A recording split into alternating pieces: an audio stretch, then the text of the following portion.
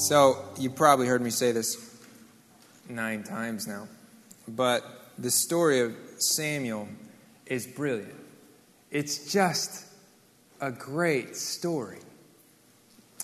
There are armies lined up, clashing against one another. Heroes dueling. There are giants shouting blasphemy and weeping kings and witches and all sorts of crazy, awesome stuff. It doesn't get better than this. And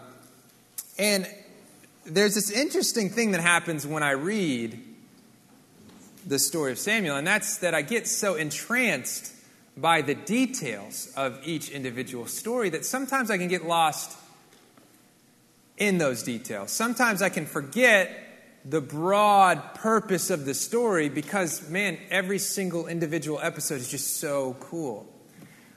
So what I want to do before we even get started in this passage this morning is step back really quick and remember that this story is about God, who is kind and loving and merciful, and who adores his people and who is chasing after his people. And then it's also about his people who are ever shaking their fists at the heavens and running, chasing after idols. You can think about it as if the story is about 2 characters, God, the kind, and God's people, the rebellious. Okay? And keep that in mind because this is yet another story where you can get lost in the characters. But we're going to talk today about the merciful kindness, the loving kindness of God. So, last time we read from Samuel, we read the first half of Saul's introduction. Saul, the replacement king of Israel. And remember, the people rejected God as king. That's how we get Saul. And that rejection is something that they've been doing for years and years. And this time, they didn't just ignore God or imprison God's prophets or worship other gods. This time, the people asked for a king like the nations. They didn't want God to be their protector any longer. They didn't want God to rescue them and to keep them safe anymore. They wanted a king like the other nations had. So God in his wrath said, okay. And at that moment, when God and Samuel stood exasperated before the people after pleading with them and warning them, at that moment, the camera pans to young Saul. And we read the first half of Saul's introduction last month, and what we read was troubling. If you were to choose a king to lead the people of God, it wouldn't be Saul. In fact, Saul's the last guy on the planet that you'd choose to lead the people of God.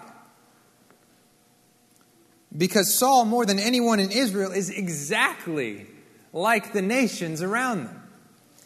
And here's what I mean. We learned very quickly a handful of things about Saul that teach us who he is and what he's like and how he thinks. And here's what we learned. First, we learned that Saul's hometown is the bed of Israel's corruption. There is no place darker or scarier or more oppressive than Gibeah of Benjamin. In the city square, Gibeah, there are drunken rapists and the worst order of men. They did terrible things to a daughter of Israel, murder of the worst sort, unthinkable. And we also know that Benjamin is purely, in military terms, the strongest tribe in Israel. And we know that because when the people of Israel watched this horrible episode of rape and murder unfold in their own backyard, and they say, give us these men, they need justice, we need justice here. The tribe of Benjamin rose up and murdered 40,000 Israelites.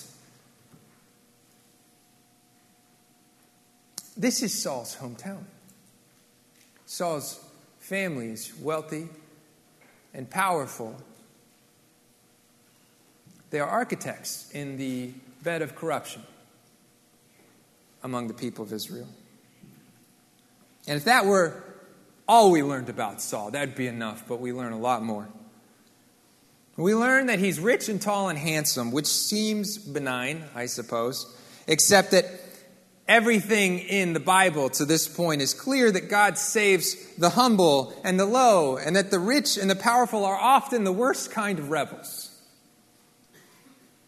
Third, we learn that Saul is a bad shepherd, which is odd because all of the heroes of Israel, all of them are humble. All of the most God-honoring fathers of Israel were shepherds, and they were good at it. But not Saul. Saul loses donkeys of all things, and he wanders the countryside aimlessly for days to find them. That is until at last he gives up. Good shepherds don't give up on their sheep. We learn that when Jesus talks about what he does for his sheep. Fourth, we learn that Saul knows nothing of the work of God, even though it's happening in his own backyard. Samuel's home in Ramah is 5 miles from Saul's home in Gibeah. 5 miles. And Samuel, his reputation's known throughout Israel. Everybody knows who Samuel is because Samuel is the vessel of the rescue of the people of God. He is the instrument that God has chosen to redeem his people. Yet Saul knows nothing of Samuel. He doesn't know God's man, and he doesn't know God's work. Finally, we learn that Saul fundamentally misunderstands how God works. He goes to the man of God because he needs to find donkeys, which itself is an indictment. Yet he refuses to go to the man of God until he can find a bribe. He believes that he can buy the work of God, and that the man of God is a tool to get what he wants for a price. He doesn't know God, and he doesn't want God. He wants God's stuff, and he doesn't get how God works. So what we learn about the replacement king of Israel isn't happy news at all. He's the worst kind of king, a king just like the nations. And that's where we left off. So if you would, turn with me to 1 Samuel 10. We're going to keep reading. As Saul and his servant went up the hill to the city, they met young women coming out to draw water and said to them, "Is the seer here?" They answered, "He is." "Behold, he's just ahead of you. Hurry. He has come just now to the city because the people have a sacrifice today on the high place. As soon as you enter the city, you will find him before he goes up to the high place to eat. For the people will not eat till he comes, since he must bless the sacrifice. Afterward, those who are invited will eat. Now go up, for you will meet him immediately." So they went up to the city. As they were entering the city, they saw Samuel coming out toward them on his way up to the high place. So we've arrived at this interesting scene. The replacement king, for all intents and purposes, is blind. He has wandered aimlessly through the hills for days, a blind shepherd searching for his missing donkeys. And when he finally gives up, we learn that he's blind to the work of God. And when he learns about the man of God, we learn that he's blind to the ways of God. So in just a few words, we learn that on every level that could possibly mean anything for the people of Israel, Saul, who will be their king, is blind. Blind as a bat, groping about for lost donkeys and prophets. Now, for some time, I'd wondered why we are interrupted with this brief explanation about the word seer. We read it last time. Right in the middle of an otherwise pretty straightforward story, everything stops and we read these words. "Formerly in Israel, when a man went to inquire of God, he said, 'Come, let us go to the seer.' For today's prophet was formerly called a seer." And then the story goes on as if nothing had happened. And the only difference between this story and any other before or after is that the prophet of God is called a seer. A seer instead of a prophet. And for years this has confused me. Why just here at this moment? Why use the word seer to tell this story? It's not necessary. You could tell the story and use the word prophet and it wouldn't change much at all, right? But when you go and take a step back and realize what this story is about. It's about Saul, the blind, meeting Samuel, the seeing. All of a sudden, it makes sense. Because that is what this story is about. Saul, who is blind, is functionally replacing Samuel, who sees clearly, as judge and leader of Israel. And that's madness. It should be clear that it's madness. Rebellion is madness. You should never, listen, you should never, ever reject God. Ever. God sees, and we are blind without Him. Just like blind Eli. You remember blind Eli? High priest, corrupted, lost and without hope. Just like blind Saul, a king, just like the nations, blind and groping about, hopeless. That's us without God. That is who we are. We have nothing outside of the grace and mercy and work of God. And the people of Israel have just rejected God in exchange for a blind king. But there is still hope for God's rebel people. And that's what the second half of this story is about. Keep reading. Now, the day before Saul came, the Lord had revealed to Samuel, "Tomorrow about this time I will send to you a man from the land of Benjamin, and you shall anoint him to be prince over my people Israel." Well, that was pretty cool. "He shall save my people." Listen. "You shall anoint Saul to be prince over my people Israel. He shall save my people from the hand of the Philistines. For I have seen my people, because their cry has come to me."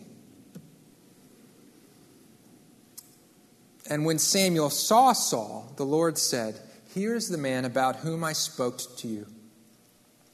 He it is who shall restrain my people."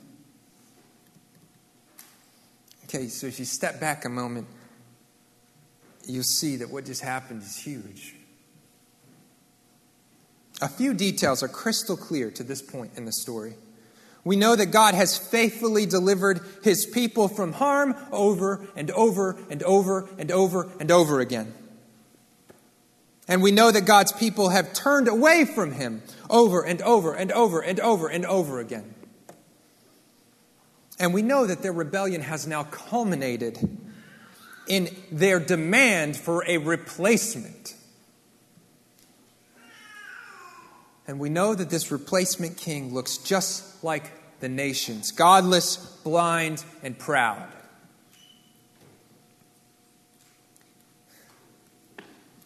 And yet, at this moment, God is working feverishly to protect and to preserve His people. God's mission to rescue His people is unstoppable. God's mercy is unstoppable. God's mission to rescue and to preserve His people will not be stopped. Not by sin, not by rejection, not by pride or murder or hatred or death. Not even by a replacement king. God's mission to rescue His people is unstoppable.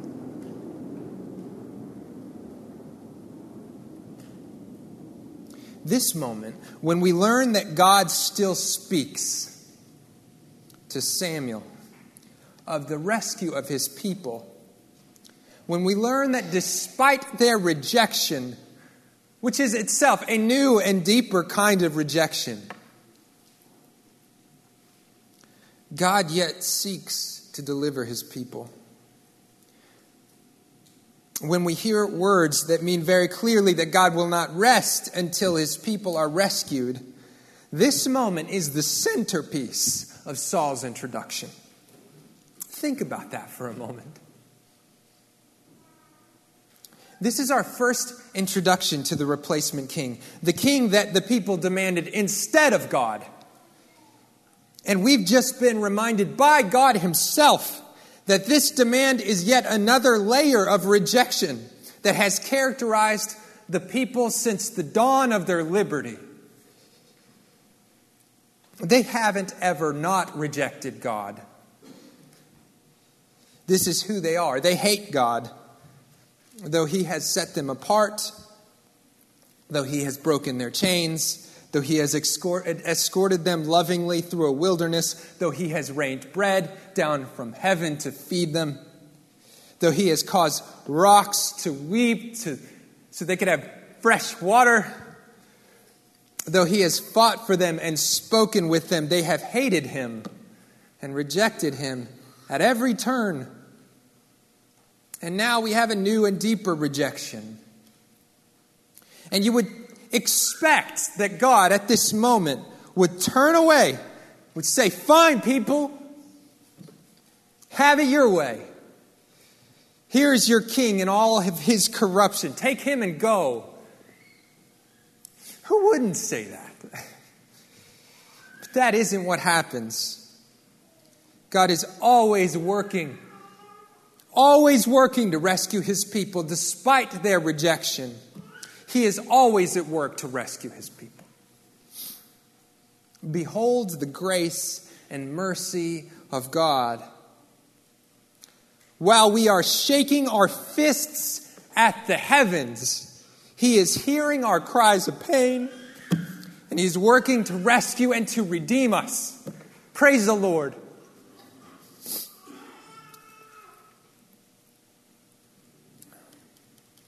Hanging on the cross they crafted, from nails they drove into his hands, Jesus cries, "Father, forgive them, for they do not know what they do." There is nothing like the grace and mercy of God.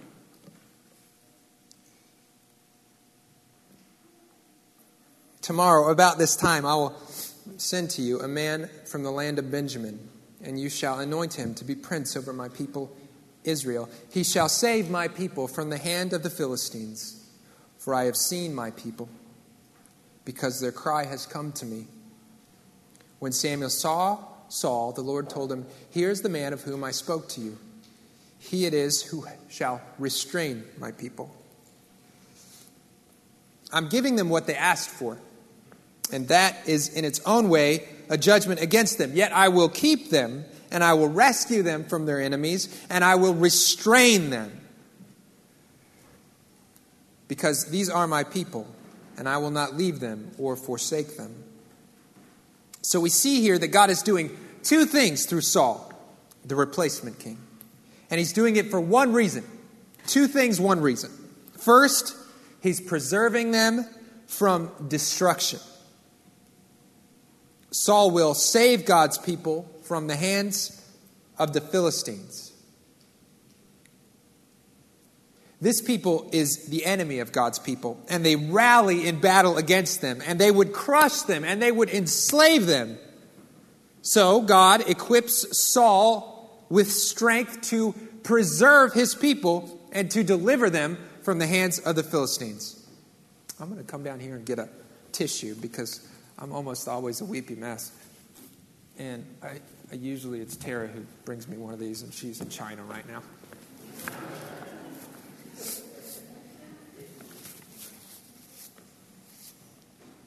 So the first thing is he's protecting his people. And the second thing is he's restraining his people.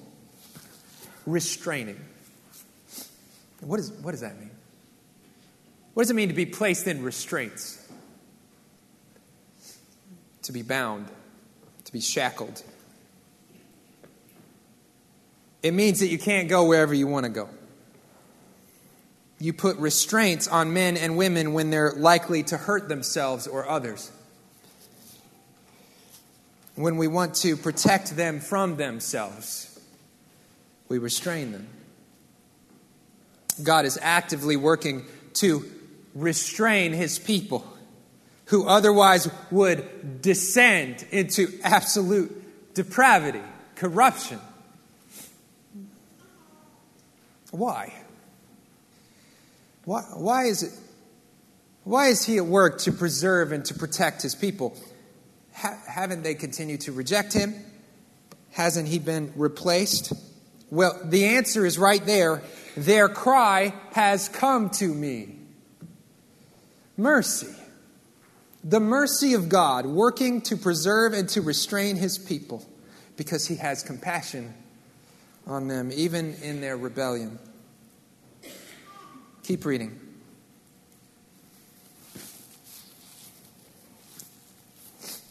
Then Saul approached Samuel in the gate and said, "Tell me, where is the house of the seer?" Samuel answered Saul, "I am the seer. Go up before me to the high place, for today you shall eat with me. And in the morning I will let you go and will tell you all that is on your mind. As for your donkeys that were lost 3 days ago, do not set your mind on them, for they have been found. And for whom is all that is desirable in Israel? Is it not for you and for all your father's house?" Saul answered, "Am I not a Benjamite from the least of the tribes of Israel? And is not my clan the humblest of all the tribes of Israel? Why then have you spoken to me this way?" Okay, so there's a lot going on here. But what I want to do is take it piece by piece. First, there's an old man standing precisely where the young ladies told Saul that Samuel would be. And in yet another display of blind ineptitude, Saul approaches him not with a respectful greeting, but with a dumb question. And this is a funny moment because here we find the first king of Israel meeting for the first time the last judge of Israel. And you would expect a moment of grandeur. This is huge. This is a big change for the people of Israel. A king, the first king meeting the last judge. This should be a moment.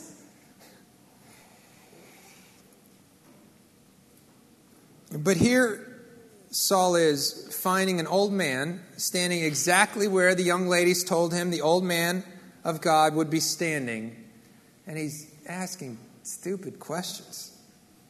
Hey, old man, look, I've been wandering for days and I'm tired. My feet hurt. Look, man, do you know where the seer lives? Apparently, he's an old man, kind of like you. I need to talk to him. Do you know where he is? Because I asked those girls back there where the seer would be, and they said he'd be standing like right here, like right exactly where you're standing. Any ideas, old man hanging around in a place like here that looks kind of like you? Okay, seriously. It's silly because it's supposed to be. And listen to Samuel's response. "I am the seer. Go up before me to the high place, for today you shall eat with me. And in the morning I will let you go, and I will tell you all that is on your mind. And as for your donkeys that were lost 3 days ago, do not set your mind on them, for they have been found. And for whom is all that is desirable in Israel? Is it not for you and for your father's house?" He knows. He knows exactly who Saul is.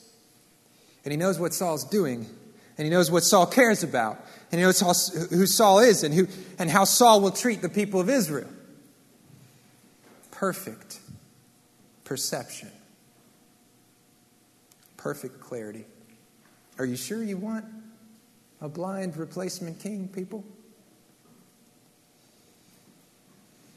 Samuel's words here are important, I think, because they begin to give us a picture of how Saul is going to relate to the people of God. And this is the first moment in a series of moments in this passage that will foreshadow Saul's reign. Samuel says that Saul shouldn't worry about his donkeys anymore. For two reasons, not one. First, because they've been found. That's the clear, obvious one. And second, don't worry about your 3 donkeys, Saul, because everything that you could ever want belongs to Israel and therefore belongs to you. What does that mean? For whom is all that is desirable in Israel. Do you remember the warnings, Samuel's warnings about the coming king? The replacement king will take your sons and your daughters and your servants and your stuff. Samuel has just told Saul that he'll be king and that he'll take whatever he wants from the people of Israel whenever he wants it. This is a prophecy and it is an indictment. One sentence foretelling the ascension and the corruption of Saul, king of Israel. I was reading ahead this week, and, just after the story of David and Goliath, Saul is still king, and David is a young boy. And Saul says, "Who's that guy?" to his general, and his general says, "I don't know." So he goes to David and he says, who do you belong to, basically? And David says, "I'm the son of Jesse." And then Saul sends a servant to Jesse and says, "I want this kid to stick around." That's how Saul relates to the people of Israel. "I like this guy, he's staying with me."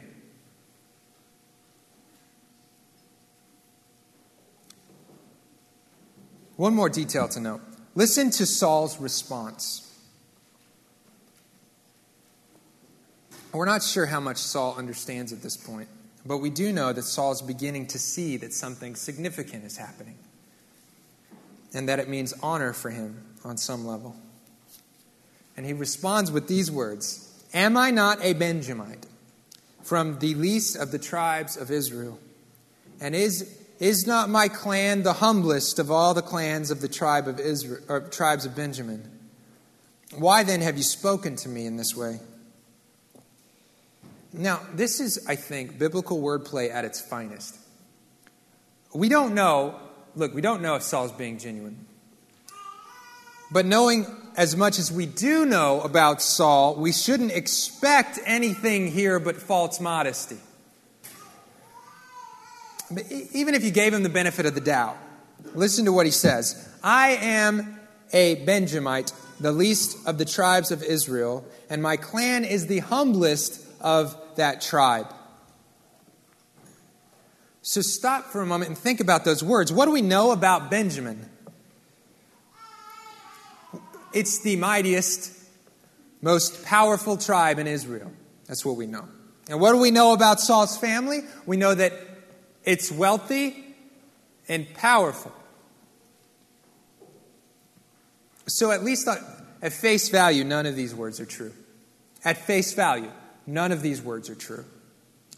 Yet in reality, Benjamin is the least of the tribes of Israel, the most corrupted, the most wicked, the most shameful tribe of Israel. And Saul's clan, though wealthy and powerful, though handsome and tall, Saul's clan is from Gibeah, the Sodom and Gomorrah of Israel. Not humblest, certainly, but least. So Saul's response seems plagued by false modesty. Indeed, we can't expect that he means anything other than, "Who, me? Me? Really? I must protest." But Saul's words have tragic gravity in this context because Saul is the future king of Israel and he truly is the least qualified. Keep reading.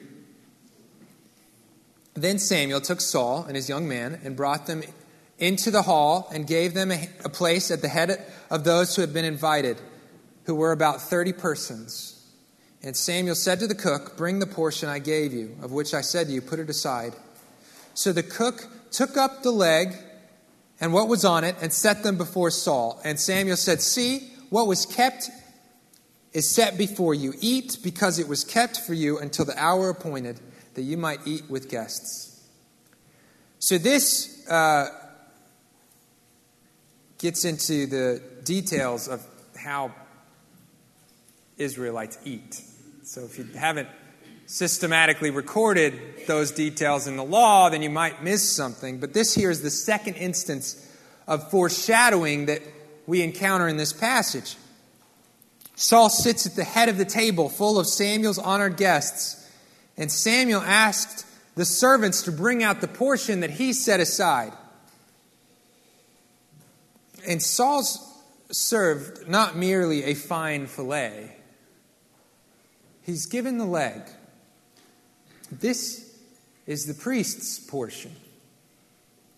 Saul the king takes the priest's portion. And not many years later, in a fit of cowardice, Saul will stand in place of the priest and initiate an unlawful sacrifice because he's terrified that God won't rescue his people. And that moment is the beginning of the end of Saul. So this picture of Saul dining on this leg is not just a, meaningless picture of Saul and Samuel sharing a nice meal. Saul he's seated in the place of honor and consuming that which is only right for priests. And later on, we're going to see that unfold in a really harsh way. Keep reading. So Saul ate with Samuel that day. And when they came down from the high place into the city, a bed was spread for Saul on the roof, and he lay down to sleep. Then at the break of dawn, Samuel called to Saul on the roof and said, "Up, that I may send you on your way." So Saul arose, and both he and Samuel went out into the street. As they were going to the outskirts of the city, Samuel said to Saul, Tell the servant to pass on before us, and when he has passed on, stop here yourself for a while, that I may make known to you the word of God. Then Samuel took a flask of oil and placed it on his head and kissed him and said, "Has not the Lord anointed you to be prince over his people Israel? And you shall reign over the people of the Lord, and you will save them from the hand of their surrounding enemies. And this shall be a sign to you that the Lord has anointed you to be prince over his heritage. When you depart from me today, you will meet 2 men by Rachel's tomb in the territory of Benjamin at Zelzah. And they will say to you, 'The donkeys that you went to seek are found. And now your father has stopped caring about the donkeys and is anxious about you, saying, What shall I do about my son?' Then you shall go on from there farther and come to the oak of Tabor. 3 men are going up to Bethel, to God at Bethel, to meet you there. One carrying 3 young goats, another carrying 3 loaves of bread, and another carrying a skin of wine. And they will greet you and give you 2 loaves of bread, where you shall accept them from your hand.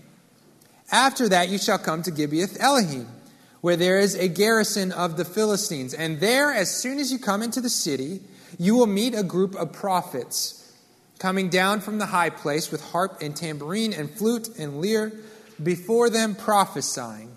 Then the Spirit of the Lord will rush upon you, and you will prophesy with them and be turned into another man. Now when these signs meet you, do what your hand finds to do, for God is with you. Then go down before me to Gilgal. And behold, I am coming down to you to offer burnt offerings and sacrifice peace offerings. 7 days you shall wait until I come to you and show you what you shall do."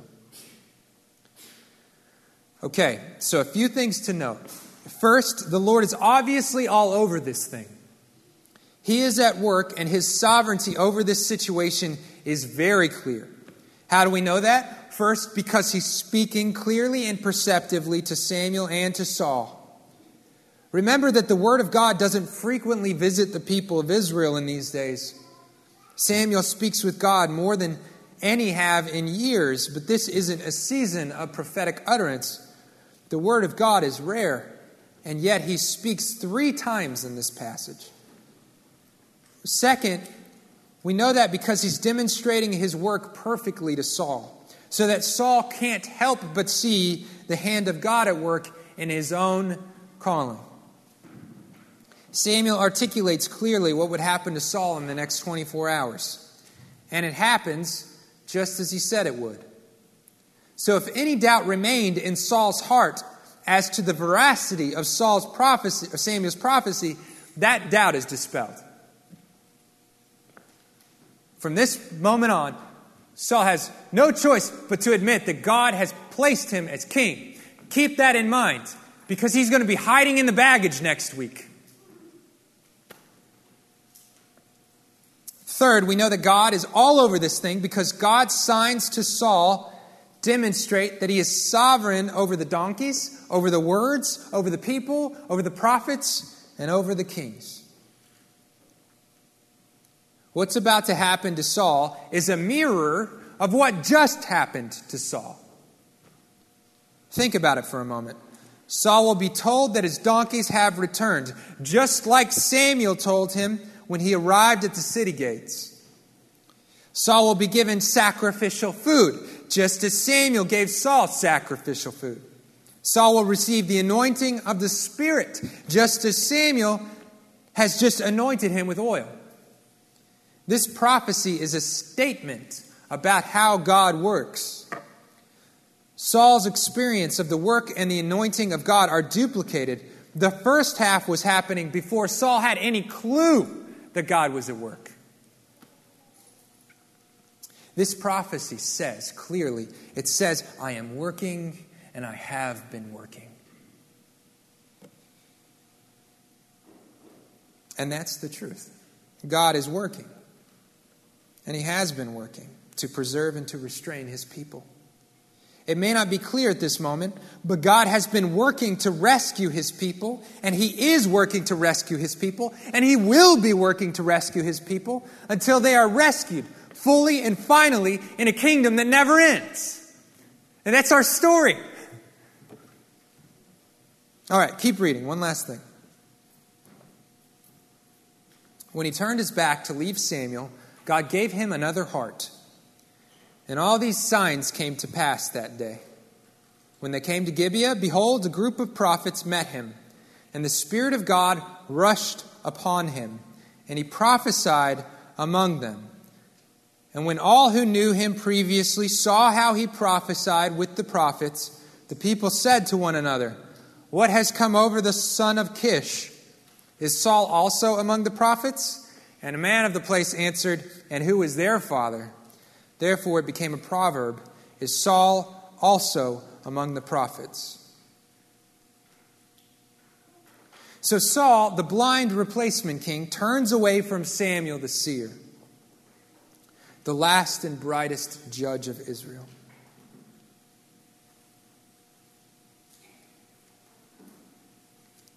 These are, in many ways, the first moments of the new era of the people of God. And yet, the story ends on a note of ridicule. So what do we make of this, the last few sentences of Saul's introduction? First, note that God moves in the heart of Saul. You shouldn't expect this. You wouldn't expect this sort of movement in the heart of one so godless, so unqualified, so corrupted, and so inept. Yet it is so. God works in the heart of Saul, and he does it for his people. If you remember nothing from this text, remember this. The Lord is always at work to preserve and to restrain his people. The Lord uses insufficient and unqualified people to preserve and to restrain his people. The king and his coming kingdom are not subverted by the replacement kings of men. The Lord will use any and every means to prepare his people for the true king of Israel.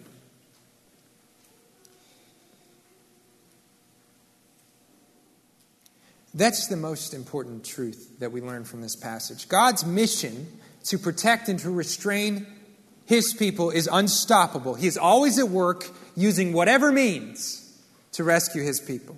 He won't be thwarted in his mission to protect and to restrain and to rescue the people of God. So when we see Saul overwhelmed with a spirit of prophecy, we should see God's work of mercy on display.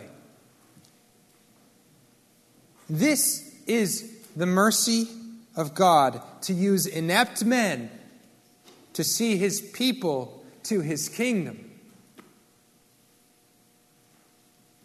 One last thing. Look at how this story ends. When Saul's people learn of his prophecies, they laugh. Rightfully so. These words, it's a Hebrew insult about Saul. Well, it's inappropriate, but basically what it means is that Saul's a bastard child. They're mocking him. They're mocking him because they know who he is.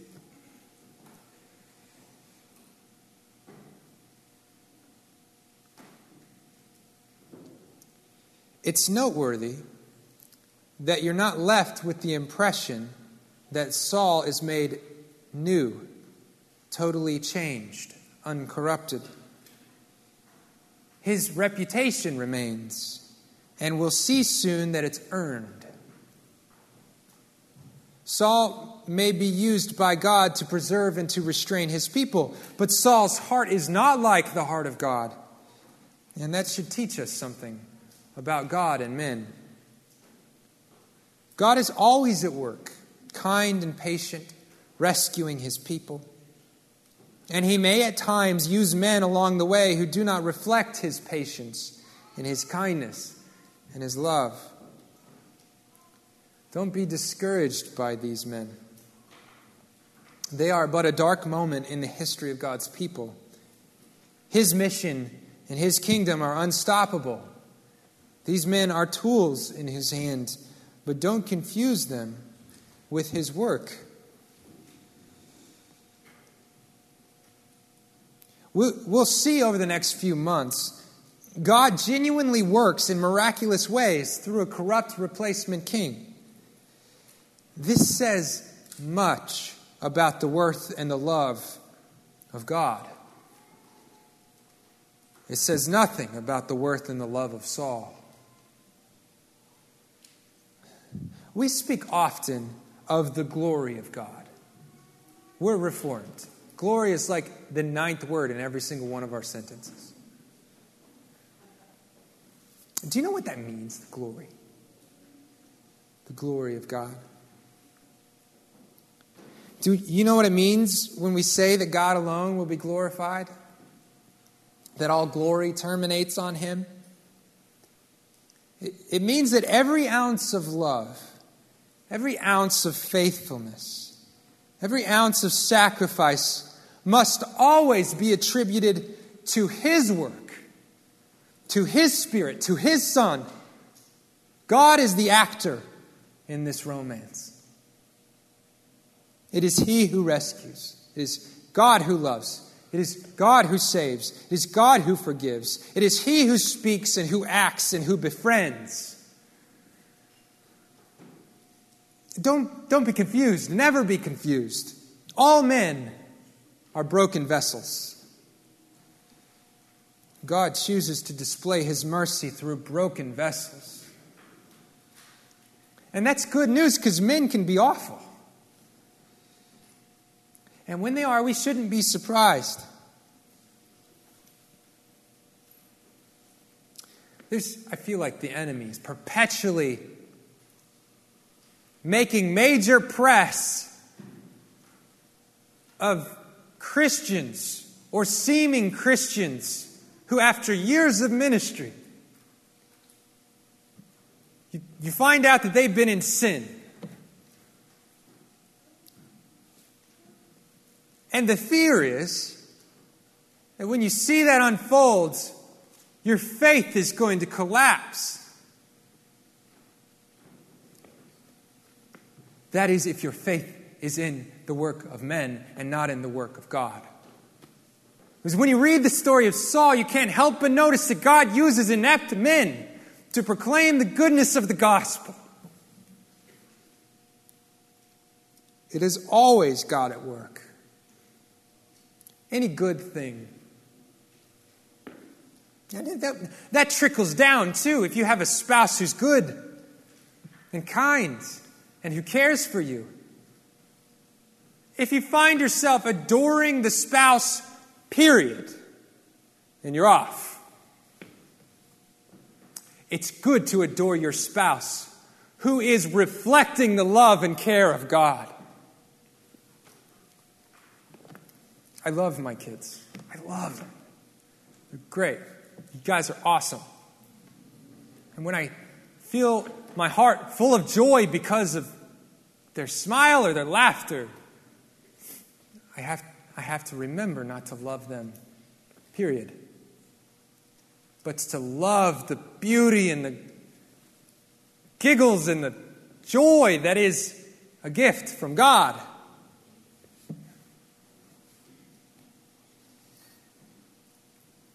Always it is God working. When orphans and widows are cared for, it's always God caring. He is the actor. He is the driver of all good things. Every good comes from Him. He alone is worthy of our affection.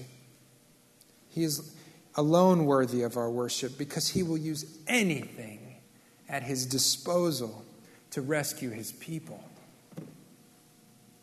So that's the passage, right? That's everything we just read is the passage. And probably when you think of God's people, you're thinking like the people of Israel, but stop it. If you are in Christ, you are God's people. And as God was carefully working to restrain His people from further sin and to protect them, that's your story if you're in Christ. I have still nightmares about the sin that corrupted me, or that was an expression of my corruption before I was in Christ. Sometimes I plead with God to destroy my memories. But yet in that season, He was caring for me. God, I feel like this is the story of our lives. So when you read of God's patient and kindness and mercy and grace flowing on the people of Israel who are shaking their fists at Him and hating Him and turning away from Him and rejecting Him, that's you. And it's you before, but it's you now too, because when you embrace sin, when you run after that thing that is just enticing you at that moment, you're this guy. And yet He's patiently and kindly rescuing you from your wickedness. There is more grace. Let's pray.